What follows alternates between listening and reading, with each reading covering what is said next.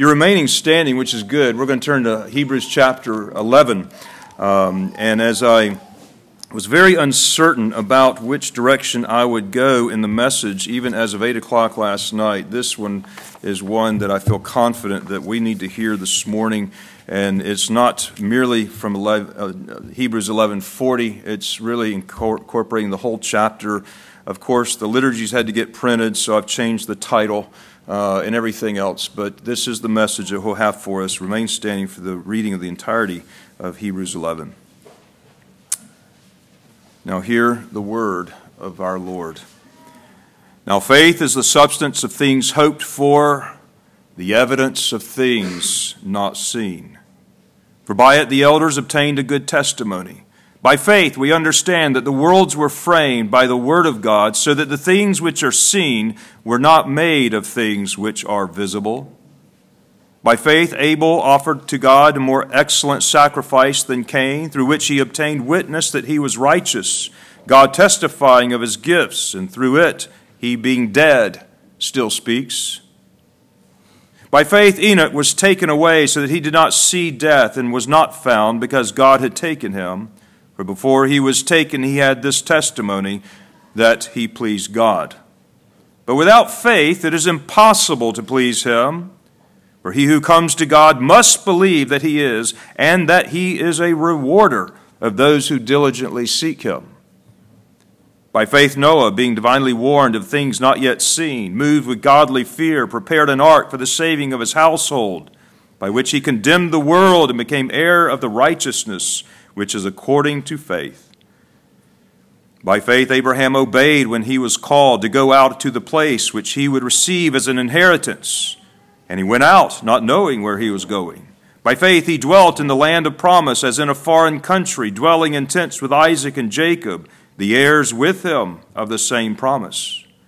For he waited for the city which has foundations, whose builder and maker is God. By faith Sarah herself also received strength to conceive seed, and she bore a child when she was past the age, because she judged him faithful who had promised. Therefore, from one man, and him as good as dead, were born as many as the stars of the sky in multitude, innumerable as the sand which is by the seashore. These all died in faith, not having received the promises, but having seen them afar off, were assured of them, embraced them, and confessed that they were strangers and pilgrims on the earth. For those who say such things declare plainly that they seek a homeland. And truly, if they had been called to mind that country from which they had come out, they would have had an opportunity to return.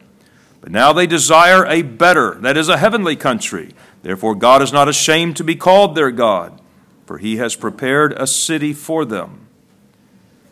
By faith Abraham, when he was tested, offered up Isaac. And he who had received the promises offered up his only begotten son, of whom it was said, "In Isaac your seed shall be called," concluding that God was able to raise him up, even from the dead, from which he also received him in a figurative sense. By faith Isaac blessed Jacob and Esau concerning things to come. By faith Jacob, when he was dying, blessed each of his sons of Joseph, and worshipped, leaning on the top of his staff. By faith Joseph, when he was dying, made mention of the departure of the children of Israel, and gave instructions concerning his bones. By faith, Moses, when he was born, was hidden 3 months by his parents because they saw he was a beautiful child, and they were not afraid of the king's command.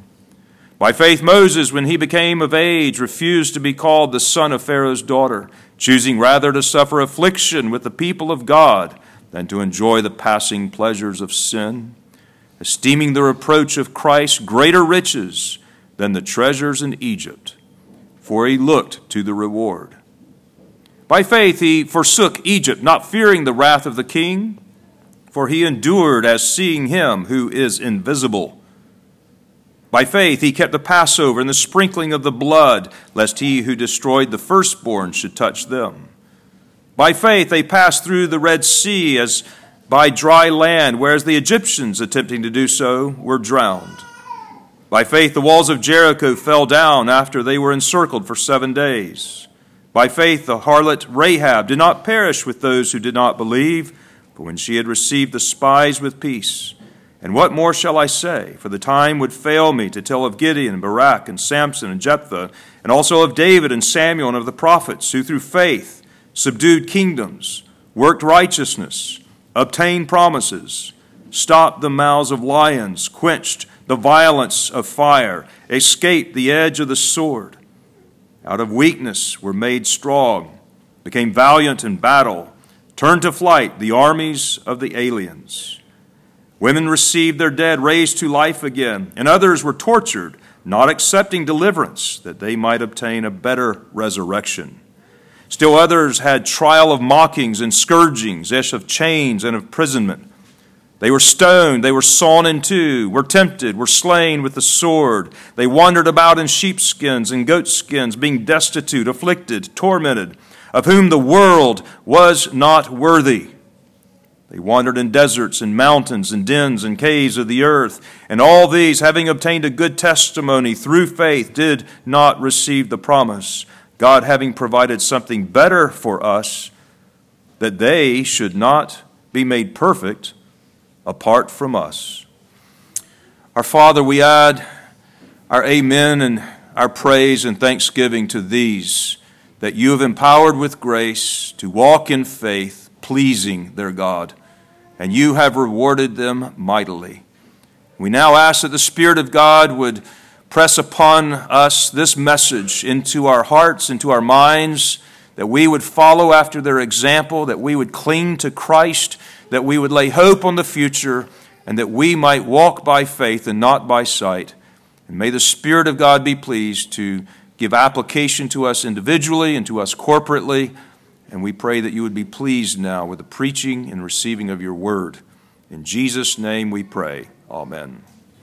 You may be seated.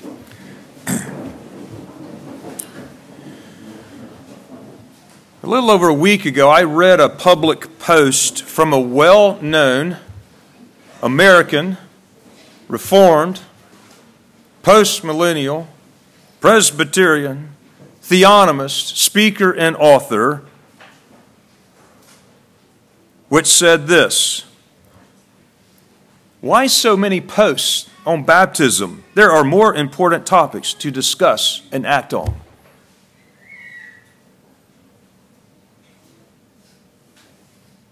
And then he went on to list some of those topics of national debt, cultural and political problems, and the national trajectory of our nation. I thought to myself how low of a view church that this man had, and how high of a view of national political success was valued in this comment. Baptism is a big deal, and to get it right will promote the very activity that will bring about the very fruit for national success through the working of faith which works in the gospel. We got to get first things first. It's a subtle distinction, yet profound and significant, that we must maintain. And as I consider yet once again another baptism of a covenant child, of a daughter who I once baptized many years ago, my thoughts were drawn to this passage. Every child we baptize here is another piece. It's another building block in God's kingdom. It's another part of the growth. And said another way, they are the future of the church. I do not want to pit one against the other, but if you had to force my hand, I would say with great conviction that raising up our children in the Lord to be faithful servants of the Most High God is more important than any law we could labor to change or any cultural issue that we can address. Period.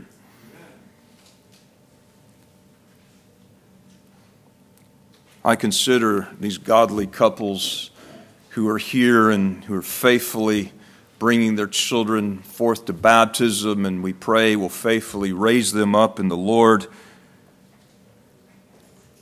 And sometimes I wonder if they have any idea how important their work is and how great their responsibility is to raise these little babies up in the Lord to do something great for His kingdom.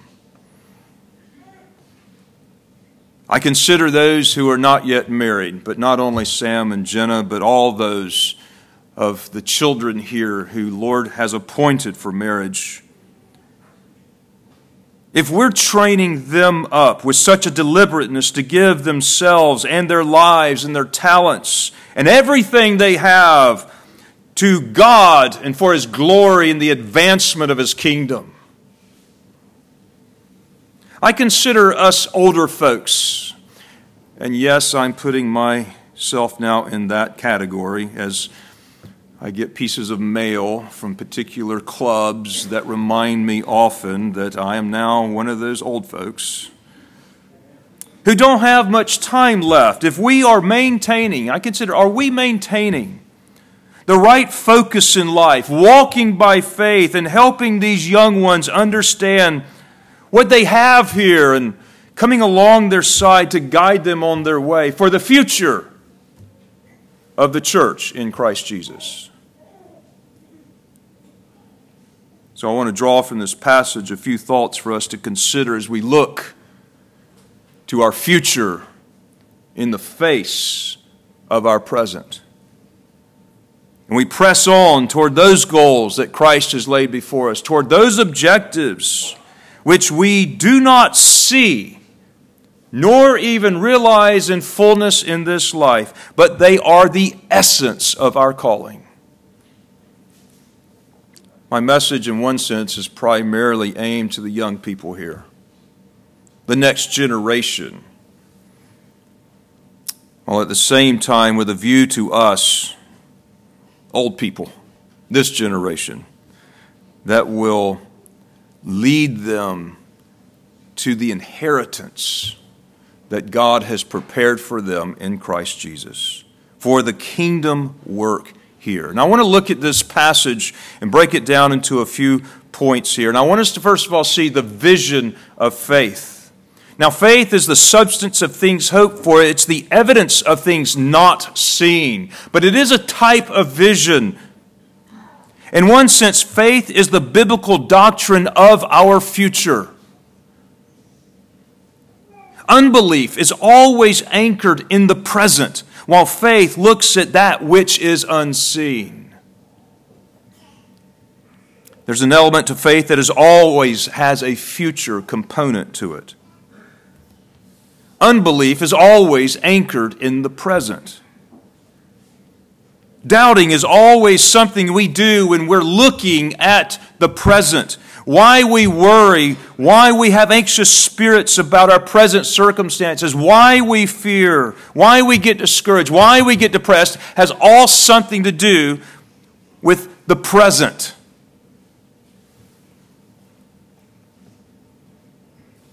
Because in those times we do not see in the eyes of faith, but we see with the natural eyes of unbelief. We evaluate things by how they seem, not necessarily by how they are and the reality of what God's truth has given. Unbelief is the sight of the world. It's the sight of which an unbeliever, an unregenerate person interprets life. It interprets life and sees the world in the present. And then it lives life. It makes decisions in life. It works its way out according to that kind of way that it sees. There was a generation in the time of Noah who lived with Noah in the present and in an unbelief. They did not think a flood was coming. Worrying and fretting over future possibilities that God has not revealed is resting in an anxious spirit in the present. Faith rests in the assured God's promises that He has revealed here, whereas unbelief is always anchored in some element in the present. So while unbelief is anchored in the present, faith looks at the unseen future. It's like a vision of a sculpture When Michelangelo does not evaluate a slab of stone, but in the slab of stone he sees Michael or David. Faith is like the vision of a farmer who doesn't see an empty field in the spring, but he sees the full harvest in the fall, and so he plants seeds accordingly. Faith is the sight of one seeing unfolding possibilities in the light of God fulfilling His promises that He said that He's going to do. The faith of Abraham saw a glorious city, and so he left his own country. It was in his faith that he saw Isaac rising back up from the dead after he slew him, because God said it was through Isaac that the covenant would be fulfilled. The faith of Moses saw the glory of a holy nation made up of the people of God, and it was his faith that he saw Jesus as the true Passover lamb.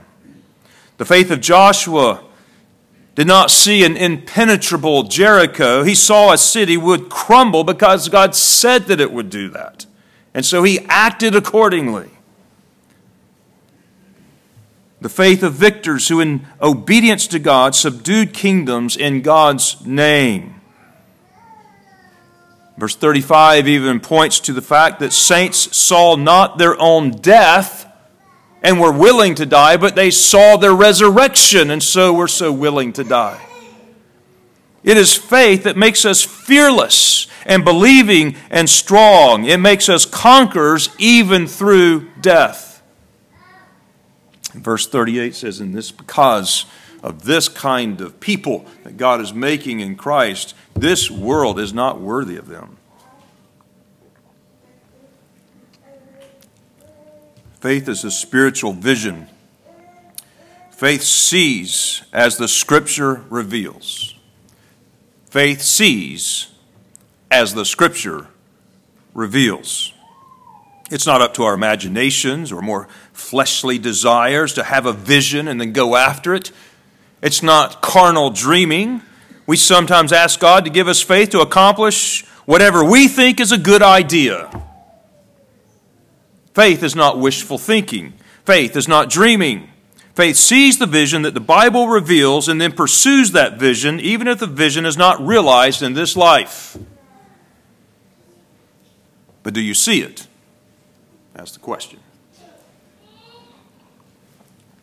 Because faith is the essence to the Christian faith. The object is Christ. The essence is, do you believe Him? Without faith, verse 6 says, without faith it is impossible to please God. You have to believe that He is, and you have to believe that He rewards those who come to Him. This is the life to which we are called. The just shall live by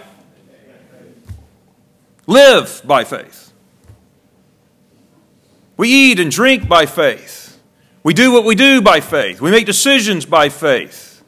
It is all with the view of Christ and the glory of God. That's how we live.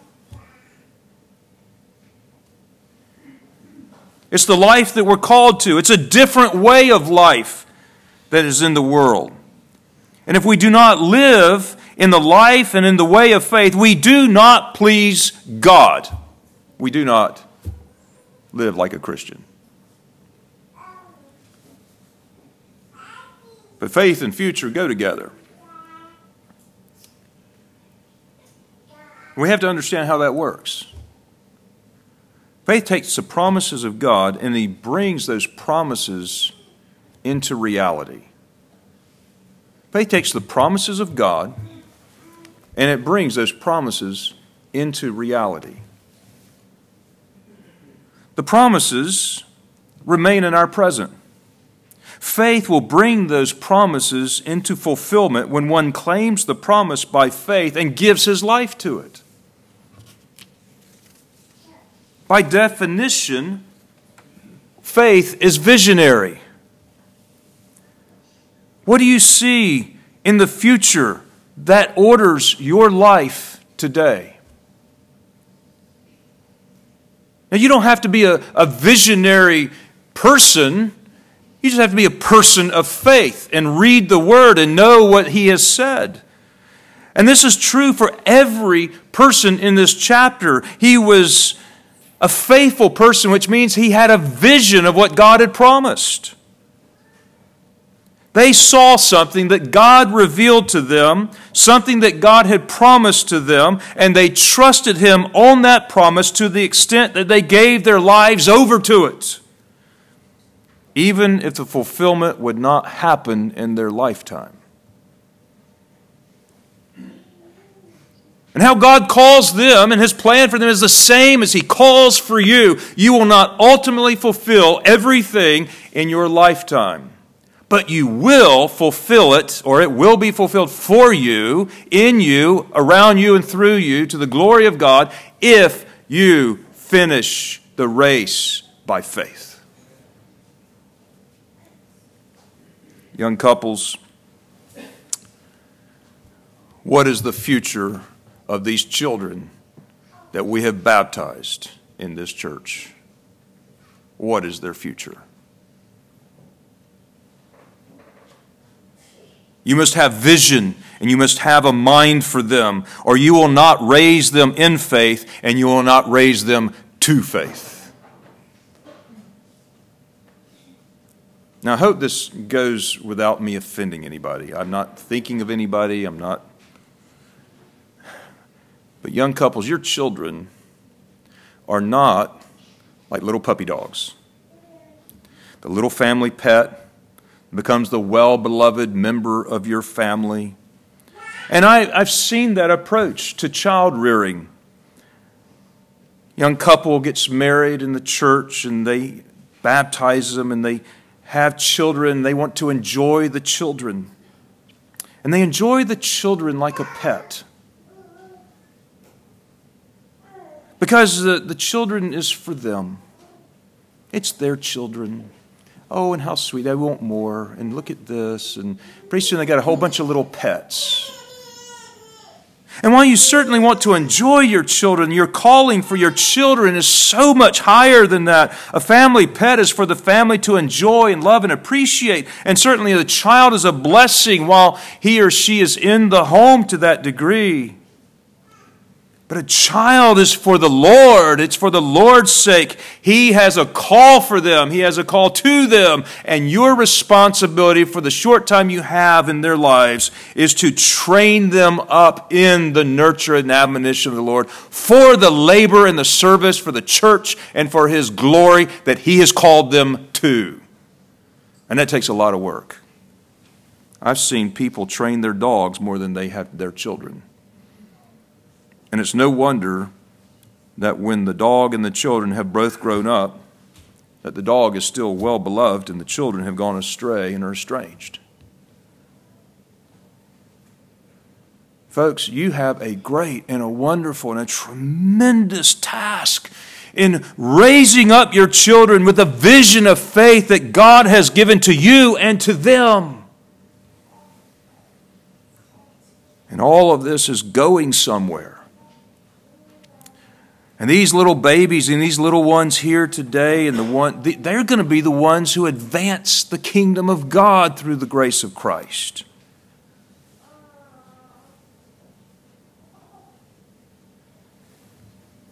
So we have to have a vision of faith. We have to see those things that God is doing. We have to evaluate things not as they presently are, but what He has promised that He's going to do through us and our children. That's the walk of faith. Well, that brings me to my second point, and that's the work of faith. Faith is an action word. It's not passive. Faith acts, and it moves, and it works, and it lives. It's an action word.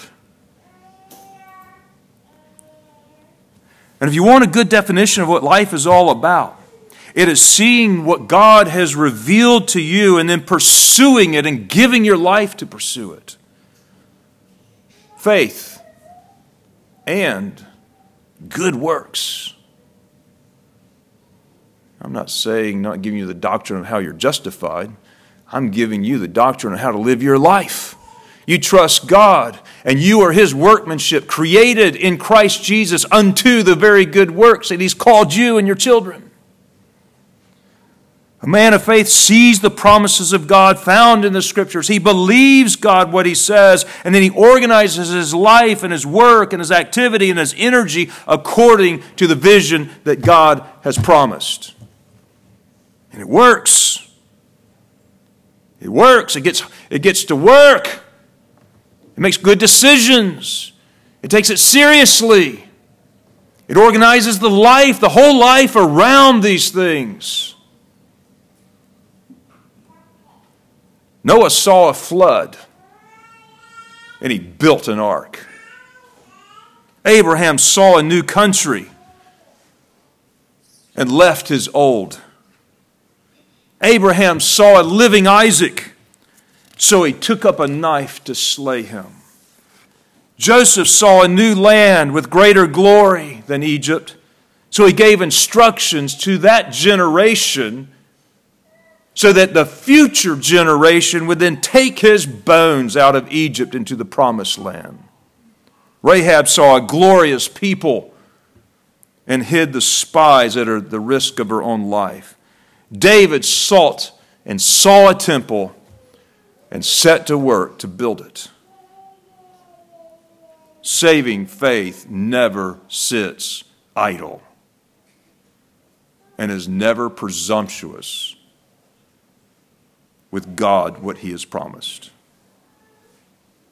It organizes life around that vision. It sees, it labors, it toils, it runs the race with endurance. It never gives up and it never gives in. Faith sees a work as established and then goes on to establish the work. Whereas doubt breeds fear, immobility, inaction. Faith always acts with great courage upon what God sees and what God has promised. Let God be the vision. Let God tell you how it's supposed to be. And then you see it the way God sees it, and then you get to work so that you can see it realized. That is a walk by faith. Now, it is faith that looks at the very present, but it sees what it becomes through the power of the Spirit working in us and through us unto that good work. Faith looks at the present and sees what it will become through the good works empowered by the Holy Spirit. That is why it is imperative that you do not evaluate life in terms of the present, but what it is becoming through your fruitful and in Spirit-empowered labor.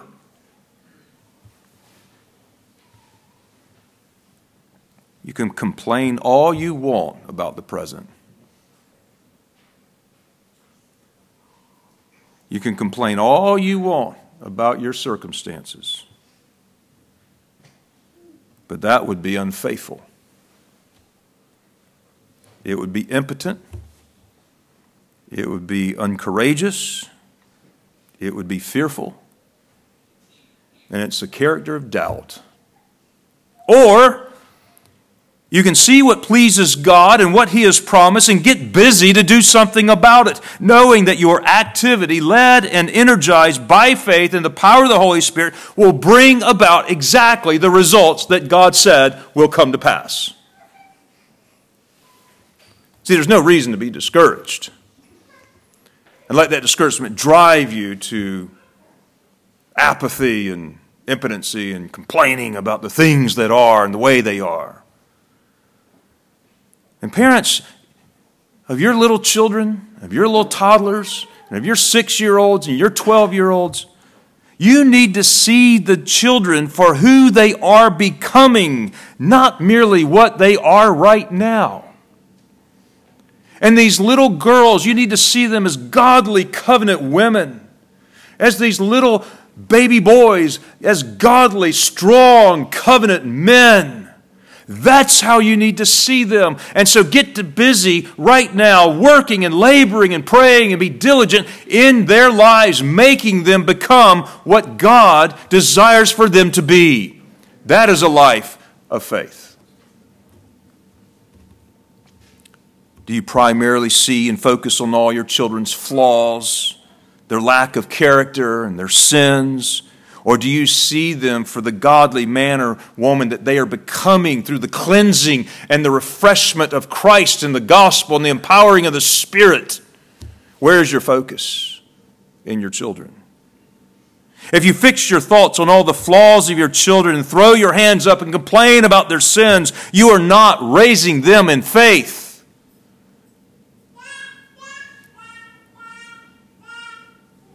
Amen. If, however, you teach them the right way of life, how to love God, how to love and serve their neighbor for the glory of God, for the right purpose and end, then they're going to fall back on their training that you gave them in faith.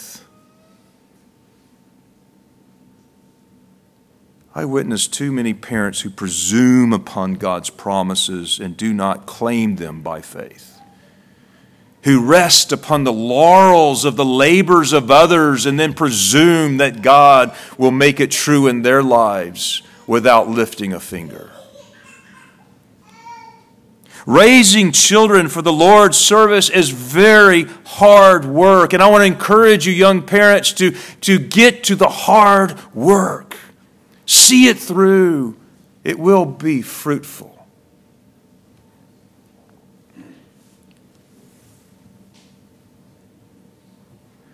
But parents, it will not be done if you do not have faith that works.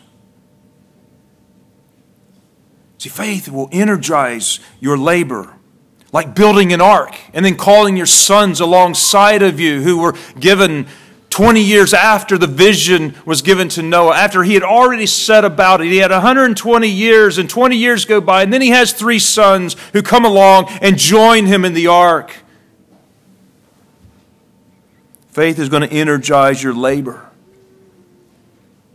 It'll be hard work, but the fruit of that work will come. It will come later, but it will come. If you give yourselves in faith, believing the promises that God has promised, what He will give you, because He is a rewarder of those who diligently seek Him by faith. Do you believe that? Parents, my exhortation to us all is stop doubting and get to work. From the human perspective, the future of the church depends on your faithfulness and upon your children's faithfulness. Faith always yields good works and are done in a trust that God will bring the results and the reward for those who do those good works that He's appointed. So you got to get the vision. That's how we see this life right here. And we have to get to work on that vision according to what God has promised right here. And then we have, lastly, the realization of faith. We have the vision of faith, the work of faith, and now the realization. It all comes together. We talked about this vision, how we see the future, and so labor now according to what we then see. We began to see what is established, what is promised, and then we get to work to realize that which has been promised. The present activity that brings about the vision through good hard works empowered by the Spirit, motivated by faith. And now we consider the reality of it all coming together. Verse 40 says, God having provided something better for us, that they should not be made perfect apart from us. And the very first part of that phrase has to do with the place in the kingdom that we have now privy to, of which there is a better aspect than what those old covenant saints were seeing by faith. We are living in the reality of the kingdom in the resurrection of Jesus Christ. But the focus that I want to draw your attention to in this verse is that last phrase, that they should not be made perfect apart from us. All of those saints that have been raised up and put as examples for us to follow and to commend their kind of faith in our own lives. This great cloud of witnesses which is surrounding us, and like the big theater as we're running this marathon and we enter back into the Colosseum, and then the crowd just cheers and roars, and all those saints before us cheering us on to the finish line. But it says that they should not be made perfect or complete apart from us. And there's some mystery in these words that I confess. I think I'll speak in behalf of every commentator on my book of Hebrews on the shelf in my library. There's some mystery to them because they don't really explain it, or they pass over and they don't even touch on this, or they explain it in a way that the Scripture is not revealed. There's some mystery here. The Old Testament saints in this passage has been put up for us as an example to our own faith. They are not perfected apart from us. I want to be very careful. They are not perfected by us. It's only in Christ. But there's something in their future that has to do with us contributing to their completeness. There is a corporate and a covenantal sanctification of the body of Christ where we are all in this together.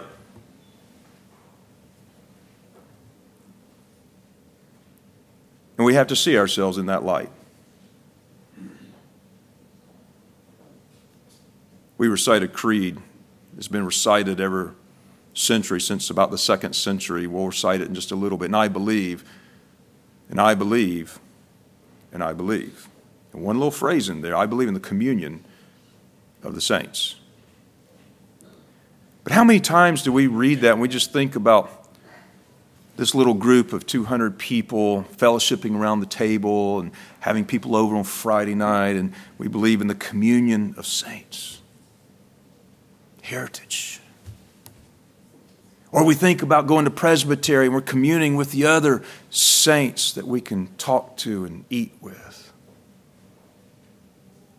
But the way that what we say that we believe is transcendent beyond the saints of this room, the saints that we see. It is a communion of the universal church, of those saints who have even gone before us, who are in glory. And that's where we come to Zion this day, even into the presence of those just spirits made perfect that have preceded us. And we commune with them as one. We're not a bunch of individualists isolated and separate from one another. Even in our sanctification and our progress of faith, we do not receive and ultimately fulfill the sanctification and the glorification that God has done in us and through us and for us. We don't receive this as individuals apart from the whole. As much as we have been brought up in evangelicalism in the United States of America and through some of the revivalism that's come out, very focused on individual salvation, we don't even know the term corporate salvation. We think about the elect as individual elect, and that is true, but there's also a corporate elect.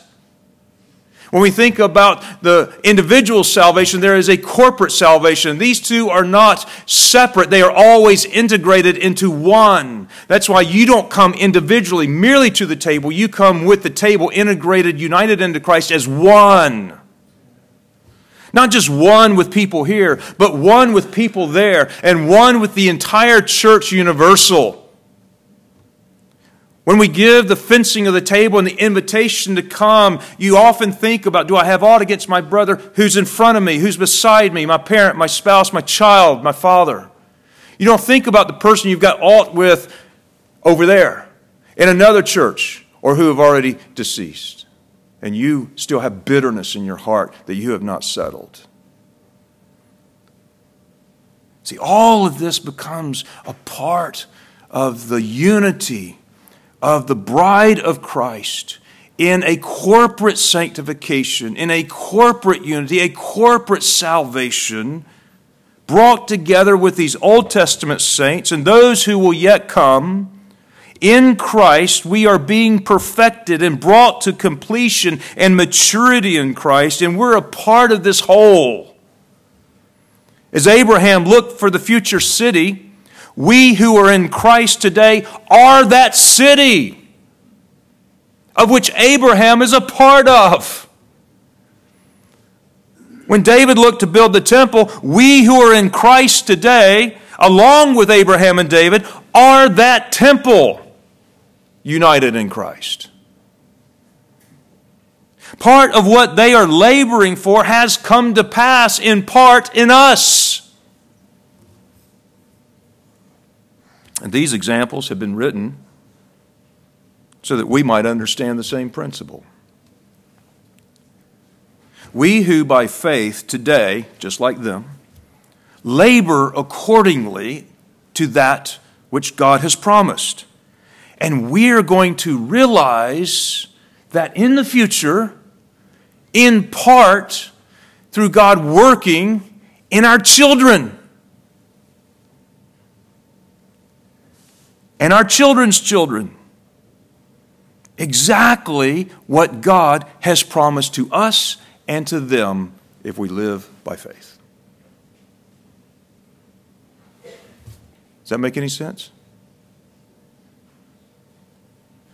We who see by faith today labor accordingly. We will realize it through our children and our children's children what God has promised to them by faith if we are faithful today to raise them in the faith. And it's all a work of Christ. It is to God be the glory, but it involves us in activity and work. And our children's lives become a part of our sanctification. And what I don't mean by that is the very concurrent aspect. Our children always contribute to our sanctification. We see our flaws in them, we raise them up, and surely they are a part of our immediate present sanctification. That is true. That's not merely. It's more profound than that. They are a part of the corporate completeness as they go on in the work of the Lord, laboring faithfully in the good work that Christ has given them. And what they are going to do to excel in those good works is going to work back to us in our completeness when the fulfillment comes in Christ in glory. And like the Old Testament saints who are not perfected apart from us, we ourselves will not be perfected apart from our children and Christians yet to come. And yet their lives of faith in Christ are integrated into our faithfulness in good works. It is a corporate and a covenantal approach and understanding that the Scriptures are given us here. Now, it all comes together in the end. Good works will precede some of those. Others, good works will come along after. But those good works, after they've been tried in the fires and they have come through and they're not the wood, hay, and the stubble, it is that which brings a completion to the work of Christ and His people for the great glory of the new heavens and the new earth in which we enjoy. And we will have been built upon Abraham's faith and David's faith and your children's faith as well. Yes, baptism is important. The discussion about baptism and all that it produces and all that it reveals is critically important to our world and the future world. Because they're promises. These are the promises of God. And the promises of God are revealing the future. And what we have to do is believe the promises of God and labor accordingly today so that that future will be realized in us and through our children. The future of the church rests on these very things because they give us the vision. They stimulate our good works. They will bring to pass the very reality of what God has promised. And in the end, it all comes together. We're all a part of the same temple building, which is God's creational project from the beginning. And if we see a glorious, victorious church, we're going to organize our lives around what God has revealed, and we're going to labor accordingly. We're going to make decisions today according to that faith. Faith will require temporal sacrifices and hard work in order to realize the future that God has promised. So he goes on in chapter 12, of which I will not go on except for this. He gives a therefore. This is the conclusion of what I just said. Run the race with endurance and looking unto Jesus, the author and the finisher of your faith. That is our sight, looking to Jesus. See Jesus in your children. See Jesus in your parents. See Jesus in your husband. See Jesus in your wife. See Jesus in your Christian brother or sister who you're struggling with your spirit with right now. Not counting the things that are in present, but looking what he's doing to bring them to glory with you in their future. See Jesus in the church. See Jesus out in our government. See Jesus in our culture. See Jesus everywhere, because your baptism is what that is all about. Go change a law if you want to, or raise your children to Christ so that there won't have to be a change of a law. It's going to be the way of life. Yeah. Your baptism and your children's baptism is way more important than cultural and political environment and what's going on today in America. If we're living faithfully, all that's going to be changed. If we focus on that at the expense of this, nothing will be changed, but only go into its continual further degradation and disintegration. And that is what the problem is. Because parents and children are not taking heed to the gospel of Christ and running the race with endurance, looking to Jesus to change it all. He is the Lord of every Lord, and he is the God of all the creation, and he is the King of everyone who rules. It is Jesus that's going to bring to pass what he has promised, and either you're going to be on board with it or not. Either you're going to miss it or not. But I trust that we embrace this fully, and we will run the race, and one day we're going to have our prize because God says he's going to reward us. And I believe that. Will it happen in my lifetime? Not fully. Will it happen in my kids' lifetime? Not fully. Do I care about how things are going in the world? Absolutely. But what's the answer for it? The gospel, Christ, his lordship, his glory, working in and through our children faithfully to be godly people, to have godly character, to have strong faith, to not fear what man can do, but to be obedient to what God has given us. Because when he returns, everything is going to be full and complete, and there won't be all of that fullness and completion apart from one another, and even apart from our children's faithfulness. Let's pray. Our Father in heaven, we pray that the things that we've heard here will not get distorted or maligned or misunderstood, but Lord, that your Spirit would impress it upon our lives, that we would be faithful with the task and the stewardship that you've entrusted to our care, that we would see with the eyes of faith that which is becoming, and that we would not be so complaining in spirit about the things that presently are. Lord, we are concerned. We look out upon the world and we see the degradation, the disintegration of our culture around us, but yet we see a sifting in the church which is needed to root out the idolatry and to bring forth those who are truly your people, the remnant among all of those false professors, to sift out the wheat from the chaff.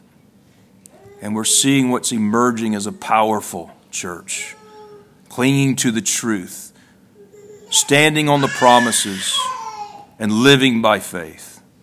This is the work of God in Christ. This is what Christ has come to do. And so we give you our thanks that you will bring to completion that which you have begun in each one of us, that you will bring to completion the ultimate victory over all of our enemies, that you will fulfill all of your promises with or without us, but with us.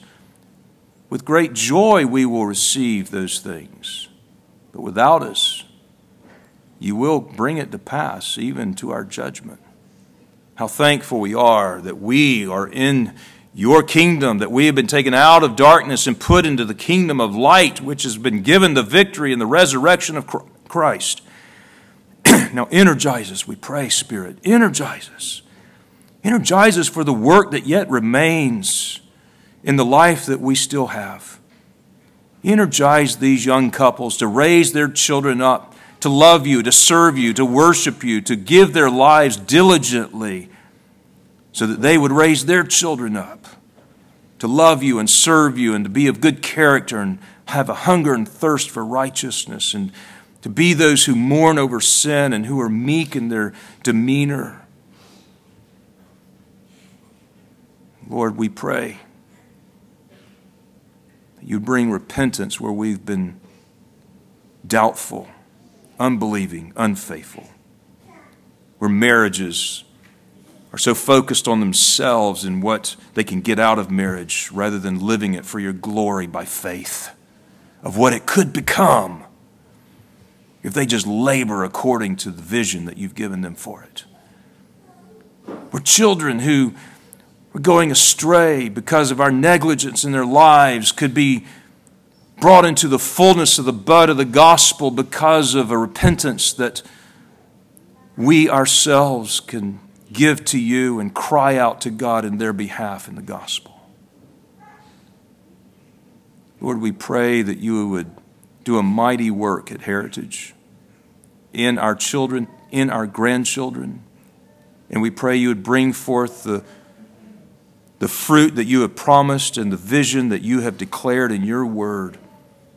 And one day, while we will not realize it in this lifetime, when you come back, we will see the glory of all that you have done, and we will give you all the praise and the glory with great thanksgiving. And we pray this in the name of Jesus, our Savior. Amen.